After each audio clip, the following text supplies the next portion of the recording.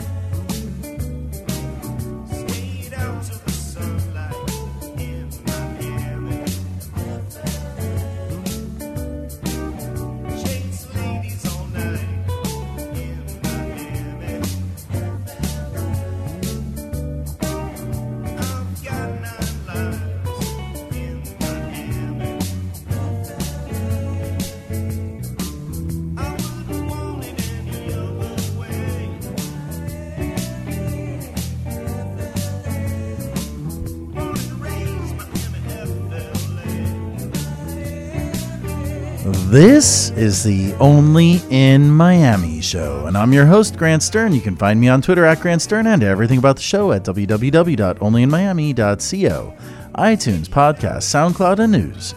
Check it out at onlyinmiami.co. And we're live in studio, broadcasting yet another show, and if you're in traffic, just kick those shoes off and relax because we have a great one planned for you tonight. We have City of Miami Commissioner Francis Suarez. He is the vice chair of the Metropolitan Planning Organization. Miami's MPO is the foremost and I would say the last word in public transit in Miami. It is a federally established board, and he's going to come on to discuss the new transit plan for Miami to add 6 light rail lines. The light rail lines that we actually voted to build back in the year 2000. And we've also got calling in from the distant future, literally calling in from tomorrow morning. He's in New Zealand on a field trip. His name is Don Festge. Don is running for Florida Senate in District 38. There's been a lot of happenings, and we're going to discuss that and a whole lot more at the end of the program with Juan Cuba, the executive director of the Miami-Dade Democratic Party, who came in a little bit earlier and recorded a wonderful segment about the Orlando shooting, about the Florida Senate, about a lot of the things that have been happening in Florida politics and in local politics over the last couple of weeks. This is the part of the show, though, where I have a couple of minutes to speak directly to you, the listening audience, about issues of importance that affect us throughout Miami and sometimes beyond. And I wanted to discuss tonight, because we are going to discuss the Orlando shooting a little bit later on the program, I wanted to bring up a very competitive Florida Senate race. Senator Marco Rubio has said for the last year or so that he is quitting the Senate after this election. But just this morning on Salem Radio's Hugh Hewitt show, Marco Rubio called in and he had this to say about continuing his re-election, picking up a re-election bid for his current seat in the United States Senate for Florida. Does this horror change in any way your resolve not to seek re-election, Senator? I haven't even given it thought in that perspective, other than to say that I've been deeply impacted by it. And I think when it visits your home state, when it impacts the community, it really gives you pause to think a little bit about your service to your country and where you can be most useful to your country. We live at a very dramatic moment in our history. I think we're at a key tipping point here moving into the next election, irrespective of who the next president is. I think we're going to face some real foreign policy challenges, given some of the things both of the candidates have outlined. So, obviously I haven't thought about it from a political perspective, but it most certainly has impacted my thinking in general about a lot of things. So, as Marco Rubio just said, he's gone from absolutely not to undecided. There are 5 Republican candidates, including the former Miami-Dade County property appraiser and now lieutenant governor, who are in the race. There's also 2 Democratic candidates, and we're going to discuss all of that with Miami-Dade County executive director of the Democratic Party, Juan Cuba, at the end of tonight's broadcast, starting at about 40 minutes after. We've got a wonderful show planned for you tonight, so stay tuned. And we'll be right back. This is the Only in Miami show. Can't stop spinning. I'm dizzy from grinning. Oh, I hope I see you again. Round and round, hoping that I see you again. We're strange, wild horses, up and down, blurry motions, carousel. Wild horses, a distant gal.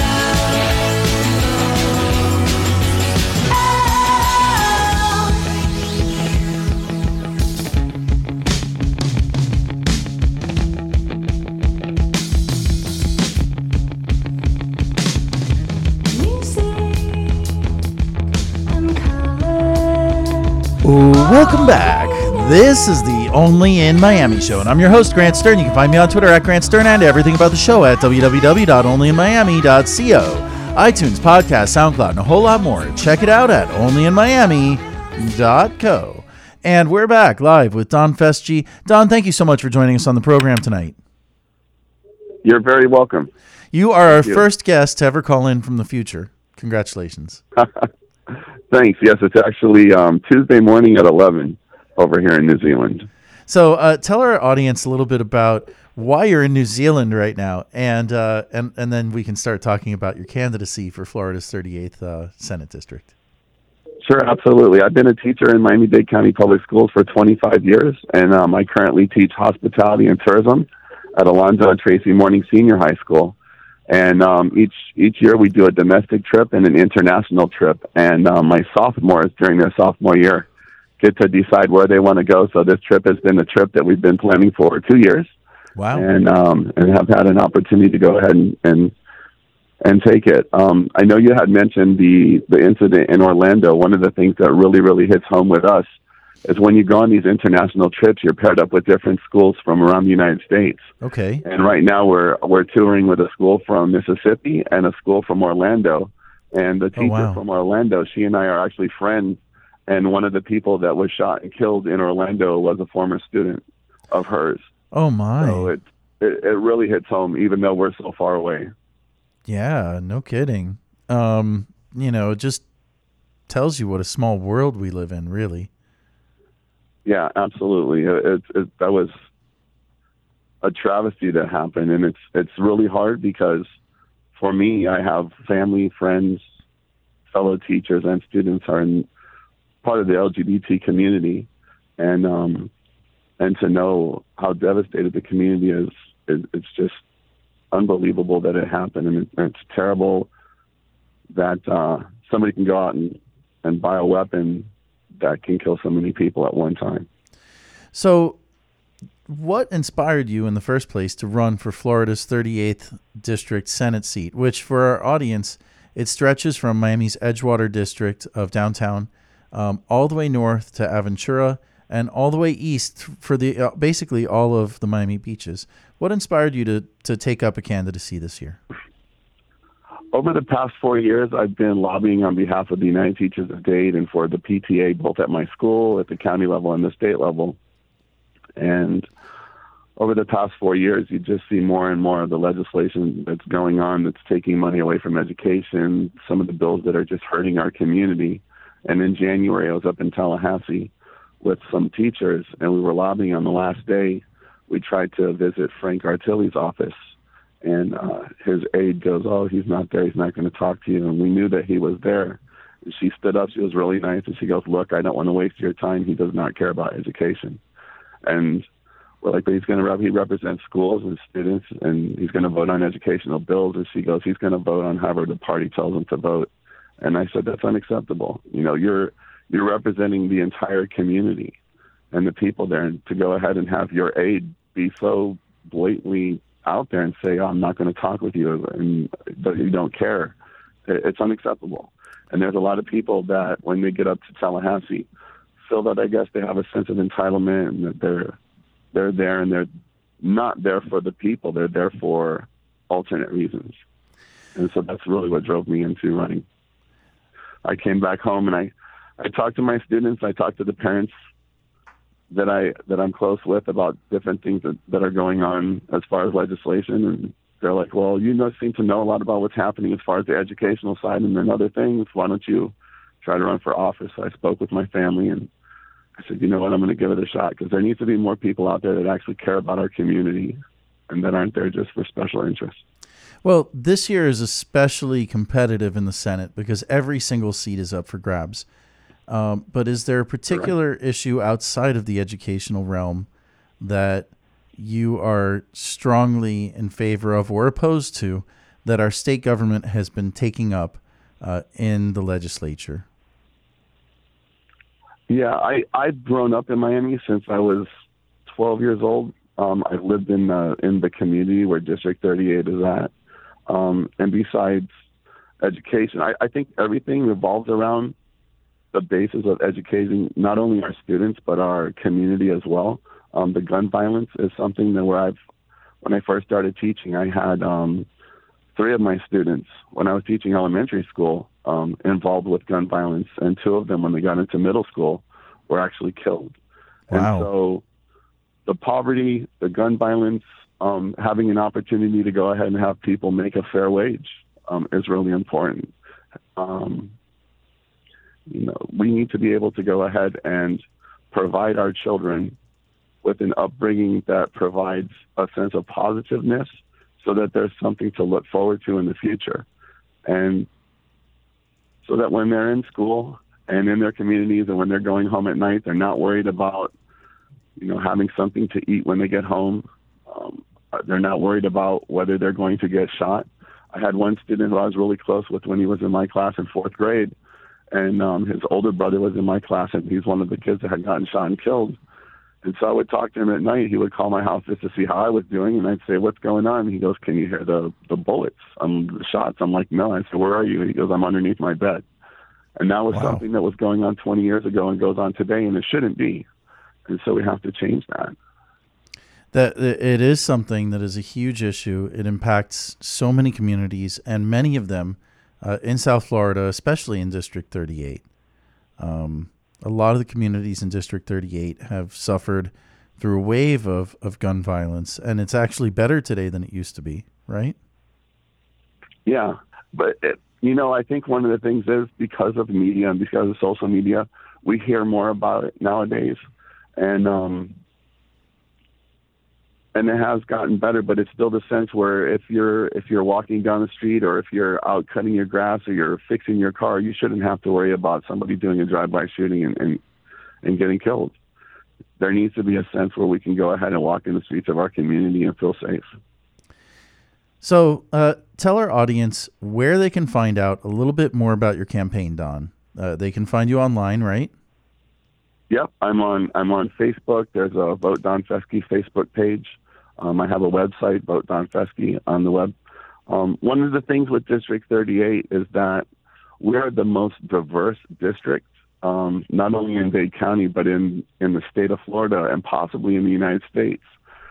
At the school that I teach at Alonzo and Tracy Morning, which sits right in the middle of the district, or the northern end of the district, we have students that come from 65 different countries that speak over 15 different languages. Wow. And it's really representative of what District 38 is. You have a very affluent, community within District 38, and then you have people who are really struggling on a day-to-day basis. And so whoever is going to go ahead and represent District 38 needs to look out for the best interests of everyone who lives in the district and not just one microcosm of a particular part of that district. And that's the really hard thing to go ahead and juggle and be able to do, is to make sure that you incorporate everyone and make sure that everybody's voice is heard. And I think that's one of the things that doesn't happen now is, parties and groups. It's very difficult for people's voices to be heard when we're here and our legislature is 500 miles away. So it puts extra burden on whoever sits in that seat to spend time out in the district, speaking with, the And that's so constituents. critical. Whoever ends up being the representative of the district, just because you're in Tallahassee doesn't mean your job's over. When you're not in session in Tallahassee, you have to be actively involved in all of the communities to see what's going on and to hear the people's needs, not just corporate needs, but the actual people's needs. We've been going around for the last 5 weeks and canvassing. We've been over to 500 homes and talked face to face with people. And it's an amazing feeling and opportunity to go ahead and just spend a little time with people and hear, what's on their mind and what really is bothering them, what's going well for them, because it's not always negative things. There's a lot of positive things that are going on in our community. Well, And, Don, I think that's critical. one more time, let's share with our audience where they can find you on Twitter, on Facebook, on the internet, and let's spell it for them to make sure that they can check it out once they hop out of that car, get to their destination, and so all of our listeners can find out more about your campaign. Absolutely. So it's Don, D-O-N, Festge, F-E-S-T-G-E, and I'm on Instagram, Twitter, Vine, Facebook, and then the website is votedonfestge.com. Alrighty. Well, Don, thank you so much for joining us from the future down in New Zealand on tonight's program. I really appreciate you calling into the show. Thank you so much. I appreciate it. And have an amazing day to come. Absolutely. Have fun down there. And we'll be right back. This is the Only in Miami show. Mama always said we were royalty. She even said it staring in the face of poverty. Is that insanity or vanity? I think it's nothing but the power of the mind. Believe she put it in me because I live on my dreams. I give my fantasies wings. One day I'm gonna be king. I'm gonna make that woman so proud of her son. I know you heard about change. It's gonna come. One question: will you be there? Will you be there? I'll be there with my hands held high in the air like a champion. Cause I'm the man to win. Before you wear the crown, they'll try to tear you down. I'm ready for it now. Cause I don't feel the fall. I'm gonna stand tall, no breaking down the walls. Before you wear the crown, they'll try to tear you down. I'm ready for it now. Cause I don't feel the fall. I'm gonna stand tall, no breaking down the wall. Papa always said never fold my cards. Focus my mind and don't take my Ooh, eyes welcome off back. the prize. This is the Only in Miami show, and I'm your host, Grant Stern. You can find me on Twitter at Grant Stern and everything about the show at www.onlyinmiami.co. iTunes, podcast, SoundCloud, and a whole lot more. Check it out at onlyinmiami.co. And we're back live with Francis Suarez, City of Miami District 5 Commissioner, right? District 4. District 4, sorry. Francis, thank you so much for joining us on the show tonight. Thanks, Grant. It's an honor and a privilege to be on with you. Oh, it's taken a lot of work, and I appreciate you sticking with it. Yeah. So tell our audience a little bit about your role at the MPO, the Metropolitan Planning Organization. Well, initially, I was simply named as the City of Miami's representative to the MPO. The city gets, because we're a large population city, we get one member on the MPO. And I was named on the MPO. And after being on that board for several years, I quickly realized that it wasn't really functioning and it wasn't really delivering what people were expecting, which was true mass transit, rapid transit. So for some reason, I mean, in other cities, when you have a mass transit system, it's not like you just have one train. You have a system of trains, and you get out and you walk around, and then there's one train. It leads you to the next. You connect. You take 2 or 3 trains or a train and a bus, and then you get somewhere. So fortuitously, I think through sort of circumstances, because they tried to name my other colleague who had been named by the governor to be the vice chair, and there was a sort of a mini revolt because that person was not going to be able to serve out the term. I was sort of fortuitously named the vice chair of the MPO, and my first order of business as vice chair was essentially to propose that the MPO be blown up in its current form and be sort of consolidated into a something similar to what happened with Jackson, where the full massive board was made into a small, nimble recovery board, because I felt that it simply had become too parochial, and we were just fighting over who was going to go first. And ultimately, the only thing that we were good at is paralyzing progress. And so, well, we've been extremely good at that. I mean, we're talking talent, like real talent. Yeah. So, yeah. so I mean, they tried. We proposed Baylink, the city's part of Baylink, the streetcar, and all the different parochial parts of the county ganged up to stop me from succeeding in that venture. And so, what I realized was that the MPO just really needed to be reformed.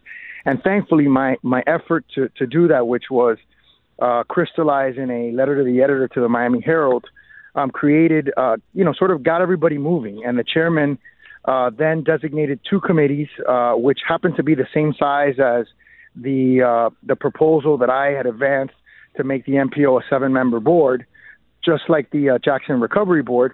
And so since that happened, it's created a tremendous amount of momentum where the MPO has finally stopped being a rubber stamp for these transit agencies and has started to build and promulgate a vision which we now hope will result in concrete action to create a comprehensive mass transit system in Dade County.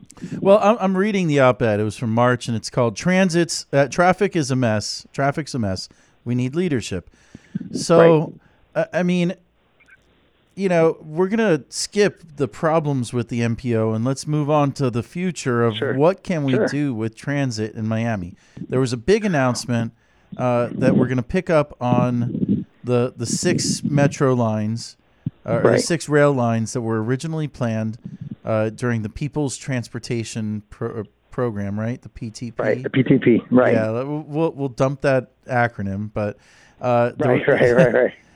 So now it's going to be the SMART plan. No, it did not happen.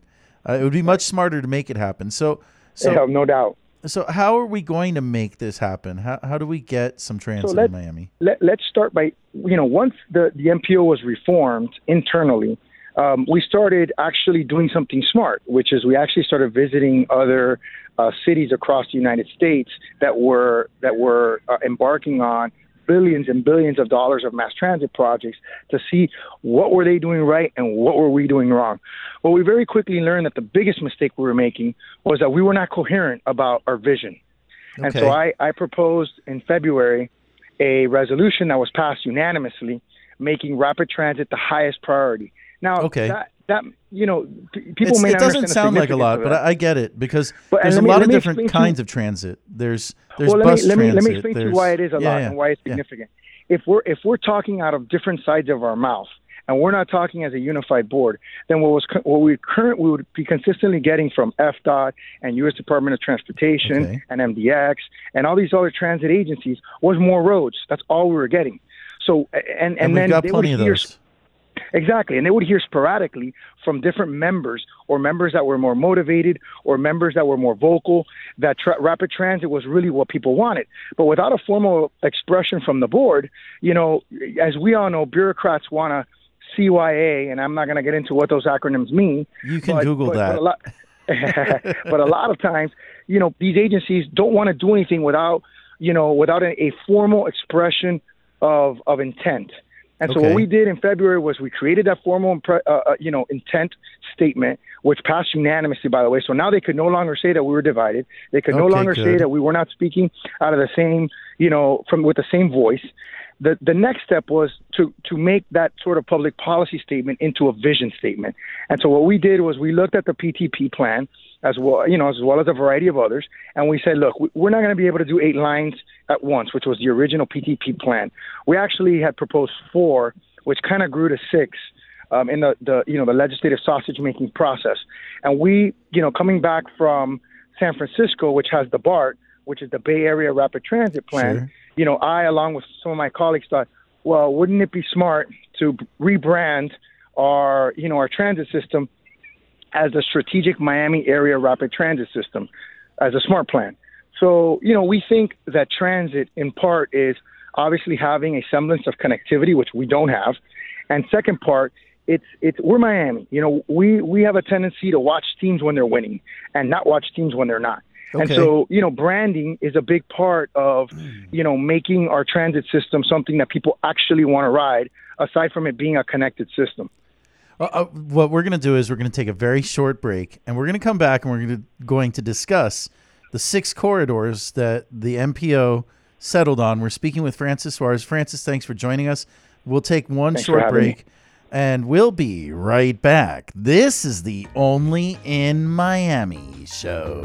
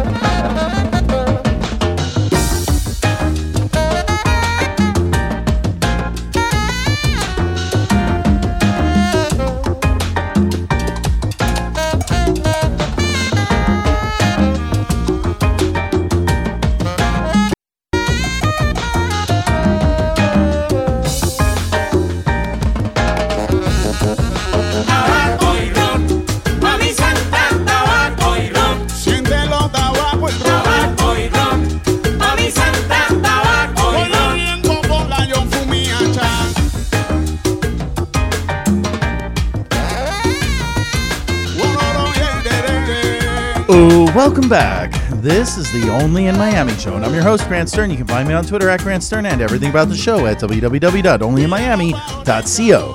iTunes, podcast, SoundCloud, and news. Check it out at onlyinmiami.co. And we're back live with Francis Suarez. Thank you so much for joining us on the show, Francis. Oh, it's a pleasure to be with you. And I know we had a little false start earlier this week when we tried to pre-record, but it's great to be here live, which is even better. So even fantastic. Better. And we do have listeners out there. They may want to give us a call, ask a question. We've got about another 10 minutes, so 305-541-2350. That is the call-in number. We'd love to see a couple of phone calls if you're listening out there. 305-541-2350. So, Francis, let's talk about the 6 lines that are the SMART plan. Strategic Miami Area Rapid Transit. So originally the 4 that we were going to initially propose was what they call the North Corridor, which was a corridor that was originally planned to be an expansion of Metro Rail along 27th Avenue from the Metro Rail station to Sun Life Stadium. That's the North Corridor. Then we have the South Corridor, which goes from Dayland essentially down the US 1 busway up to 167th. That's the South Corridor. Okay. We had the West Corridor, which was going to be either the CSX line, which we were not able to acquire in the last legislative session, or potentially being built on the 836 going east to west, which would connect FIU, Sweetwater, Doral, the airport, and downtown. The downtown to airport link, which is the Orange Line, was recently built at an extremely high cost. About $500 million. Yeah, it was $500 million total cost, and I think it was like $100 million a mile, which just explains or just shows how impractical it is to build what they call heavy rail, which is basically Metro Rail, because of the expense. Right. So we did. So that's the west to east route, and then of course the famous Bay Link, which would connect downtown to Miami Beach, and along the MacArthur coming back on the Arthur Godfrey. And then the 2 additional lines were the FEC East Coast coastal line, which is an already laid track that FEC owns, and so that would be run either through Tri-Rail, which we just got the Tri-Rail linkage connecting to the All Aboard station, which is being built right now, or it would be some combination of the county or FEC itself. Okay. And then the last one is Kendall, which would be from the Dayland station up Kendall Drive to about 162nd. So this would be the first time that places like West Kendall, places like Sweetwater or FIU or Doral, or Sun Life Stadium or Aventura actually see a rapid transit line. Exactly. And so, what we're looking at is light rail, or what they call GRT. We recently came from Houston, and what Houston did was interesting. They didn't have all the money right away. So what they did was they laid track on all the lines, Okay. And they started running BRT in the short run while they apply for federal funds for the trains in the long run. And so little by little, as they got federal funding and as they got more local funding, they were able to activate the different lines where the BRT was being highly ridden. And so they had ridership numbers for those lines, and it was very easy to pick, quarter by quarter, which were the ones that had the most ridership and activate them, one by one. But the key is you have to lay the track first, because I think there's a lot of suspicion in our community that there's going to be some sort of a bait and switch. That we really say we're going to do rapid transit, but, that's kind of a predicate to just doing bus rapid transit. And, that's certainly from my perspective, not going to be good enough for our community. It's not what the people voted for when they voted, when they voted to expand transit with a half cent. And I think we need to do better for our community if we're going to connect them in a way that they're going to want to ride. So let's, I think that everybody in Miami wants a solution to traffic, and transit is the best one. But let's pivot for a second, and let's talk about the city of Miami, because you've recently announced that you are going to run for mayor in 2017. Yes. So you've been a city commissioner for 7 years now, right? Yep, since 2009, November. And tell our audience a little bit about your plan if elected as City of Miami mayor, because you're not looking to just get elected to the same position that exists today. So what is your goal? Well, I proposed previously, when I was a city commissioner, the Strong Mayor Initiative, which would change the system of government to a system of government where the mayor has administrative powers. Right now, we currently have a system of government where our most powerful person is an unelected administrator, and that creates all kinds of problems because, number one, that person doesn't know who his boss is. He has to work not only for the mayor, but for all 5 commissioners that can fire him at any given moment. Right. Number two, it's just proven to be very ineffective. We've had 5 city managers in the 6 years that I've been a commissioner, the 7 years that I've been a commissioner. So we've had almost a manager a year, and since the inception of this hybrid system, we've had more managers than the Dolphins have had starting quarterback since Dan Marino. So, it's really proven to be a very close. Unstable. Yeah, we're close. It's proven to be a very unstable system. The highest ranking person is not an elected official, not accountable to the people. And I think what people expect when they see their mayor is somebody that can get things done. And if he doesn't get things, or she doesn't get things done, then they want to be able to hold that person accountable, like the citizens did, with the county mayoral system, where they recalled their mayor almost 90% to 10. So what I like. Well, can a mayor in the city of Miami be recalled? I don't know if they can. I'm not even sure that they can under the current system. So we have really sort of a wacky system. 60%. Well, our current system was designed originally to be a strong mayor system, and then Manny Diaz was put into office, and the commission stripped him of all power. Well, I don't know the history of it, but I can tell you that the articles that we've read sort of suggest that what your version is true. That the citizens thought they were getting a strong mayor, and instead they got some sort of bait and switch, where they ended up getting this hybrid system that is not even better than the prior system of government, which was with the mayor sitting on as the chairman of the city commission with a vote.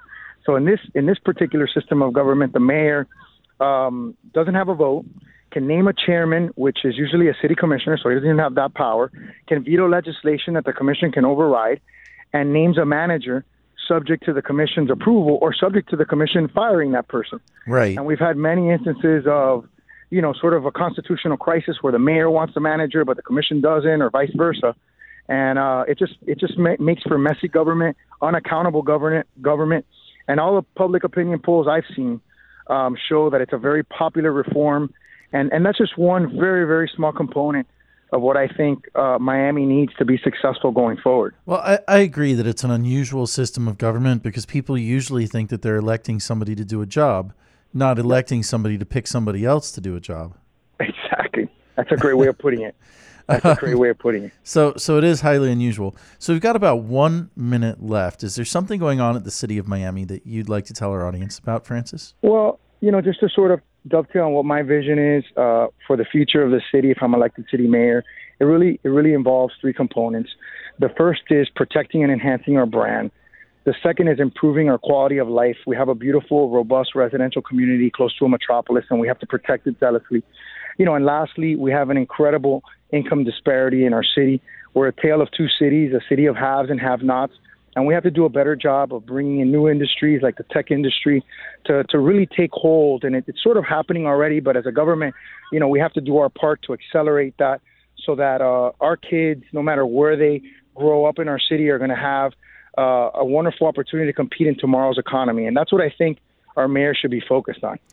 Well, Francis, I really appreciate you joining us on the program tonight. And I'll be here anytime you need me. I wanted to ask you one quick question, because this is a question that's burning on my mind. Maybe not everybody in Miami, but people who are in the know. And you can give me a quick answer, because we've only got a very short amount of time left.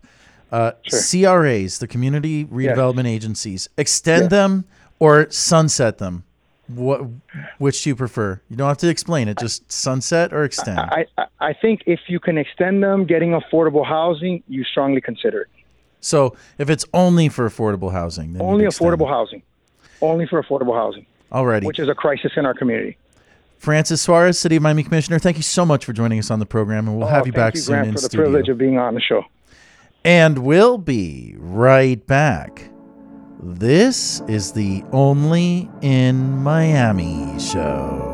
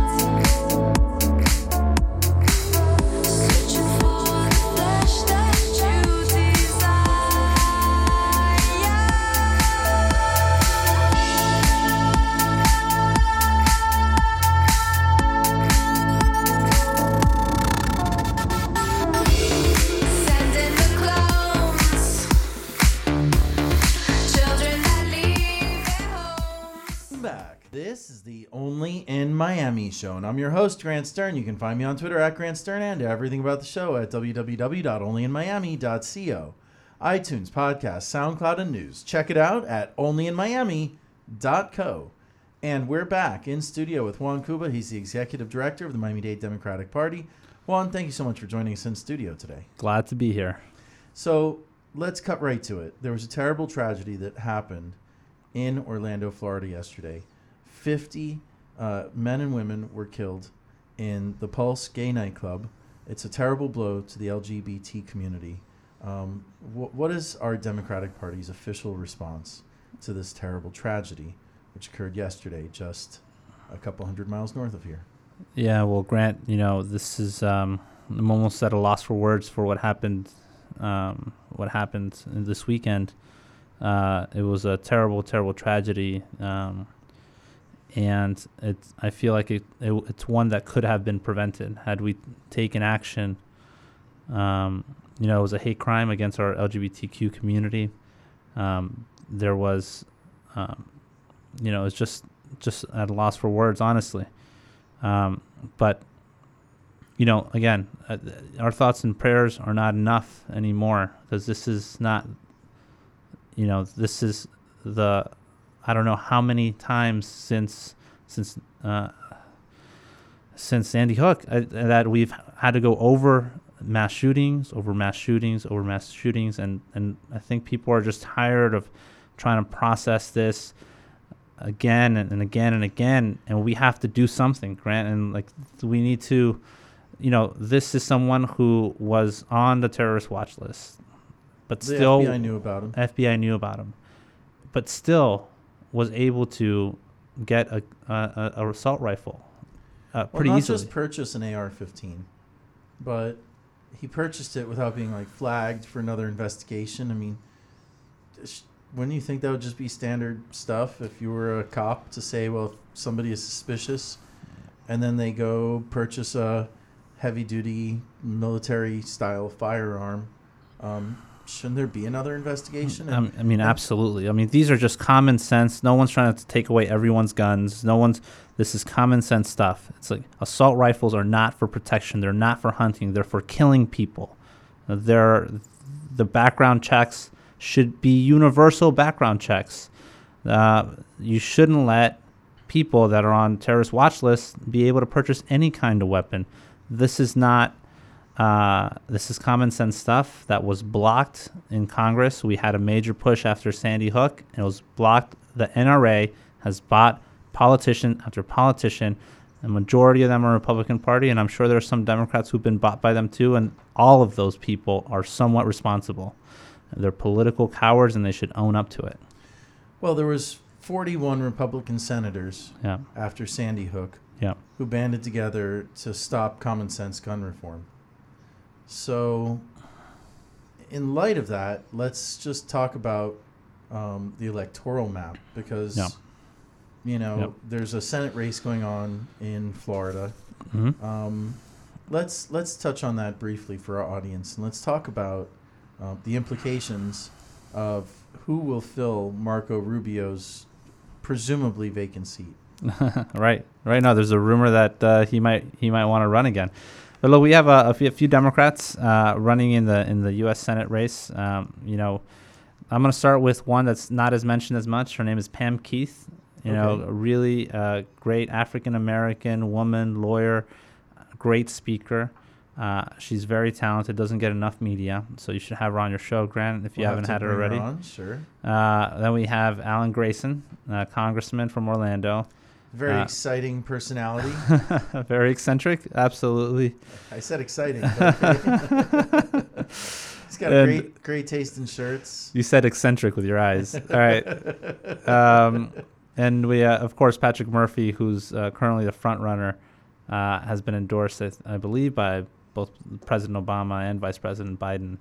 And so a lot of people are coalescing behind him. He's polling better right now than the other two against a generic Republican who might come out of this. So we'll see. There's 5 generic Republicans competing for the GOP nomination. Yeah. Is there really any motion? Because I heard that Ron DeSantis might drop out of the race, which would be kind of a big deal. Jumping races is always kind of a indication that maybe you don't feel so strong in the race that you're in.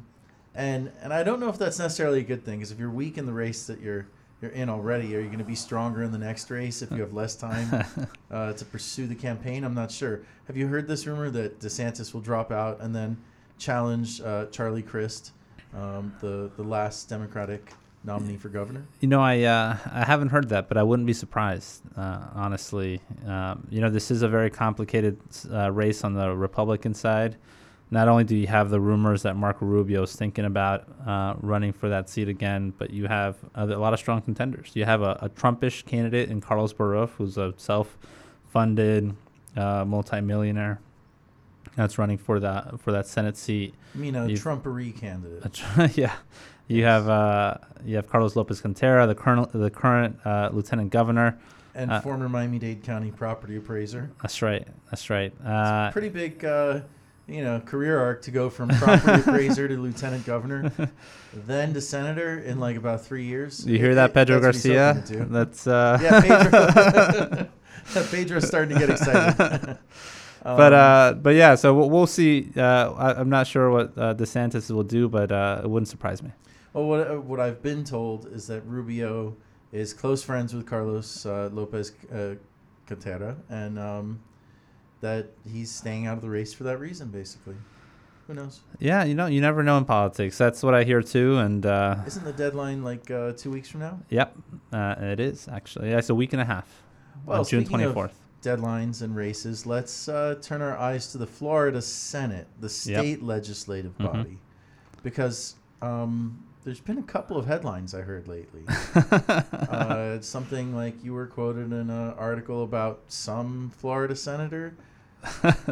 That's right. Recently, Senator Margolis announced her retirement from the state Senate. She's had a Senator Margolis is the longest-serving woman in the whole state now. Yeah, I think the longest-serving senator in the Senate chamber. I think she was the first woman to ever be Senate leader of a Senate chamber in the entire country.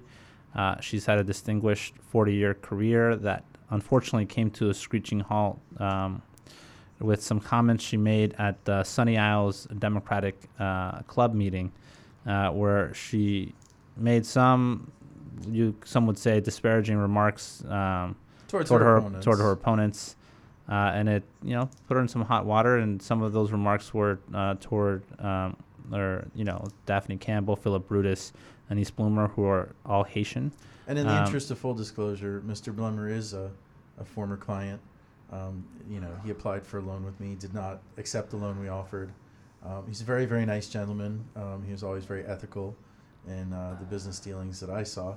Mm-hmm. And he's not my only client of Haitian descent. And when I spoke to him, he was very, very upset about the whole incident. I mean, not just some people might celebrate, but he wasn't celebratory. He was very upset that here in 2016, even from our own party, right, we're hearing some. So, like this. I think I think she did the right thing ultimately. And now we have a very interesting dynamic. Now we have an open seat where a lot of people were, didn't want to challenge Senator Margolis. We currently have five candidates in this race. Five quality Democratic candidates. Besides the three I mentioned, Daphne Campbell is a sitting state representative. Mm-hmm. Philip Brutus was the first Haitian American ever elected to the House of Representatives, the Florida House of Representatives, and East Bloomer. He's like a you said, CPA. A CPA. Very qualified, smart. You have Don Festge, who's a teacher for many, many years, has really great stories about building people up. And you have Jason Pizzo, who is an attorney, worked several years in the state attorney's office, prosecuting cases all over North Dade. And he's got, he's self-financing his race. So, right. So we've got 5 candidates in the brand new District 38, which is a very key Florida State Senate seat. People consider it a Democratic seat. There's something like 60% registered Democrats and 24% registered Republicans in the district, right? Yeah, it's overwhelmingly Democratic seat. I would be surprised if a Republican jumps into this race. And for our listening audience, it covers the area from Edgewater, just north of downtown Miami, all the way up to Aventura, right? That's right. And then from some western boundary, maybe 95, something like that, all the way over to the beaches. So it's like all of the beaches in the Upper East Side of Miami, really. Yeah, it's a very interesting district. I'd say like it's two very distinct realities in that district. You have the very, very wealthy people that live along the shore, and you have the very, very poor that live further west. So it's a very diverse district, not just socioeconomically, but demographically. You have a big Haitian population, a big African American population, Jewish population. I've heard it's about a quarter Haitian, maybe 10% African American or more. I haven't seen the numbers, Grant, but I think there might be more African Americans in that district than Haitians. Yeah, it's a very high profile district. Absolutely. And for that reason, I've heard that there's a couple of candidates they're thinking about jumping in the race. Well, these are all rumors until someone says they're in or not. Well, Ladra is starting rumors, so this is nothing new. She Lane Del Valle writes Political Cortadito. She's been on the program here with us many a time, and she's even published a couple of my stories here and there. So what are the rumors right now? Sure. So there's folks. I think I read her story. She said Andrew Corrs, who's currently running in Senate District 39 against Anita Flores, is thinking about jumping into this race. She had written that David Richardson was thinking about it, but he just released a statement today. Yeah, that's saying Florida he wasn't. Representative David Richardson. That's right. But he's set to be the minority leader, right? Yeah, he's actually trying to be a minority leader In the Florida House of Representatives. In the Florida House for the Democratic Party. So he released a statement today saying he wasn't running. But I think there might be a few others. We're not sure until they actually say something publicly. So. Until the June 21st deadline, 24th deadline? Yeah, Friday, June 24th is the deadline to qualify. They have until noon that day to decide. So Okay. I know there's a few other like local elected officials also thinking about it. So we'll see. It's a very interesting dynamic. It's a very interesting race, and we'll see what happens. But it's it's complicated. Well, I mean, it seems to me like it's very important to spread our bets out as a party. And I say I'm a member of the Miami-Dade Democratic Party. Yep. I'm a founding member of the Downtown Dems. Mm-hmm. Having a candidate running in District 39 is very strategically important because it seems like a seat that a Democrat could win just by the numbers and demographics of the district. Absolutely. Look, it's a seat that Obama won in 2012. If you look at the new district's numbers based on that's right. The old that's right. This is a Democrat. Sure. This is a district that leans Democrat, and right now it's being held by Republican Anita Flores, who is a very dangerous Republican. She's very vehemently anti-choice. She's pro-fracking. She's pro-fracking. She'll vote with the Republican Party down party lines on a lot of issues. So, well, she's one of the politicians that allowed our waterways to get fouled, our clean drinking water to be imperiled. She's voted with FPL time and time again. And Turkey Point is inside of her district. That's right. She's trying to pivot now because she has a challenge from Andrew Korge. A strong challenge from Mr. Strong Korge. challenge. Look, Andrew's been raising a lot of money. And been giving Anita a run for her money, but Republican leadership have been trying to protect her over and over because they need her. She's a Hispanic woman. They give her a lot of legitimacy within the community, and the incoming Senate leader Negron has been doing whatever he can. They cut a deal about 4 or 5 months ago that thankfully went nowhere, but the deal was to try to protect Anita. It was cut with the incoming Democratic leader.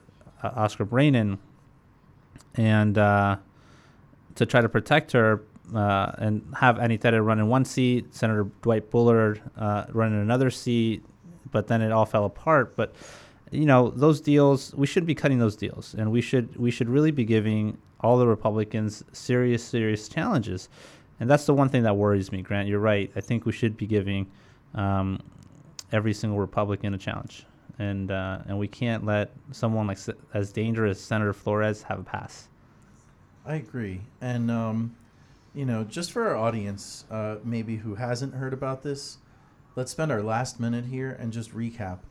Why is the Florida Senate so strategically important this year? Yeah. As opposed to any other year? Yeah, so we passed this constitutional amendment called Fair Districts. And the Fair Districts... 2010. Yeah, exactly.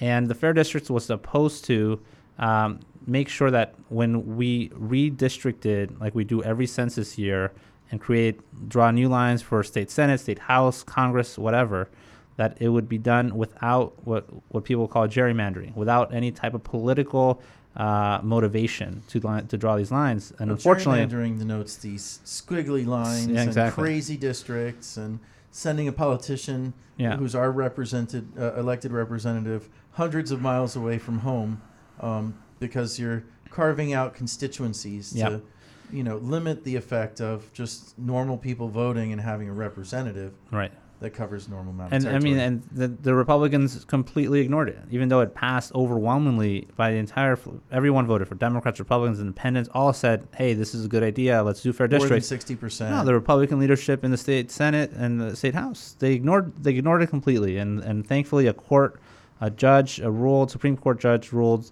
that they had to redraw these lines, and in favor of the League of Women Voters. In favor of the League of Women Voters, who were the plaintiffs over this long, hard-fought court battle, and they had to redraw all the Senate lines, and every single state senator is up for election.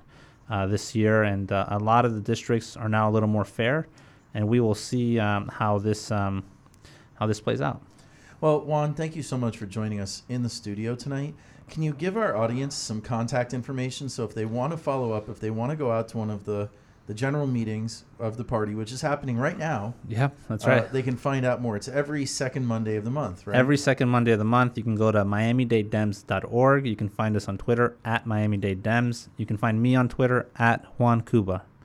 And where are the monthly meetings? They're the second Monday of each Second month? Monday at 7 p.m. They happen at the AFL-CIO Union Hall, located at 4349 Northwest 36th Street. And one more time, where can our audience reach out and find out more from you, Juan? You can find me on Twitter at Juan Cuba. Well, thank you very much for joining us on the program tonight, Juan. Thanks, Grant. Appreciate it. And I hope that you've enjoyed all of our guests and all that we've been presenting tonight on the Only in Miami show. I wanted to leave you with an inspirational speaker, somebody who knows a lot about gun control. He's a Republican. He's very well respected. And he has this to say about why we need gun control in America. And I do not believe in taking away the right of the citizen to own guns for sporting, for hunting and so forth, or for home defense.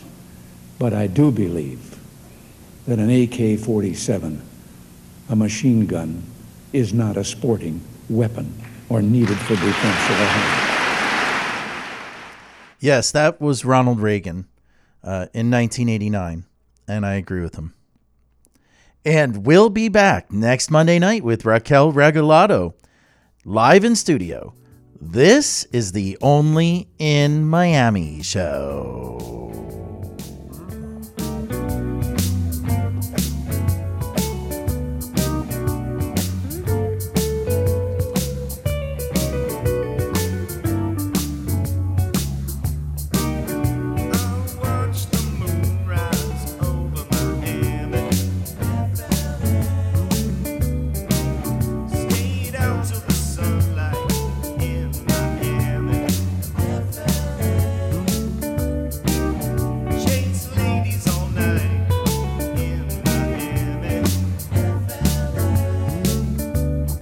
This is the Only in Miami show, sponsored by Morningside Mortgage Corporation of Bay Harbor Islands. Tonight's show is hosted by Grant Stern. Find out more about our sponsor at www.morningsidemortgage.com. That's www.morningsidemortgage.com.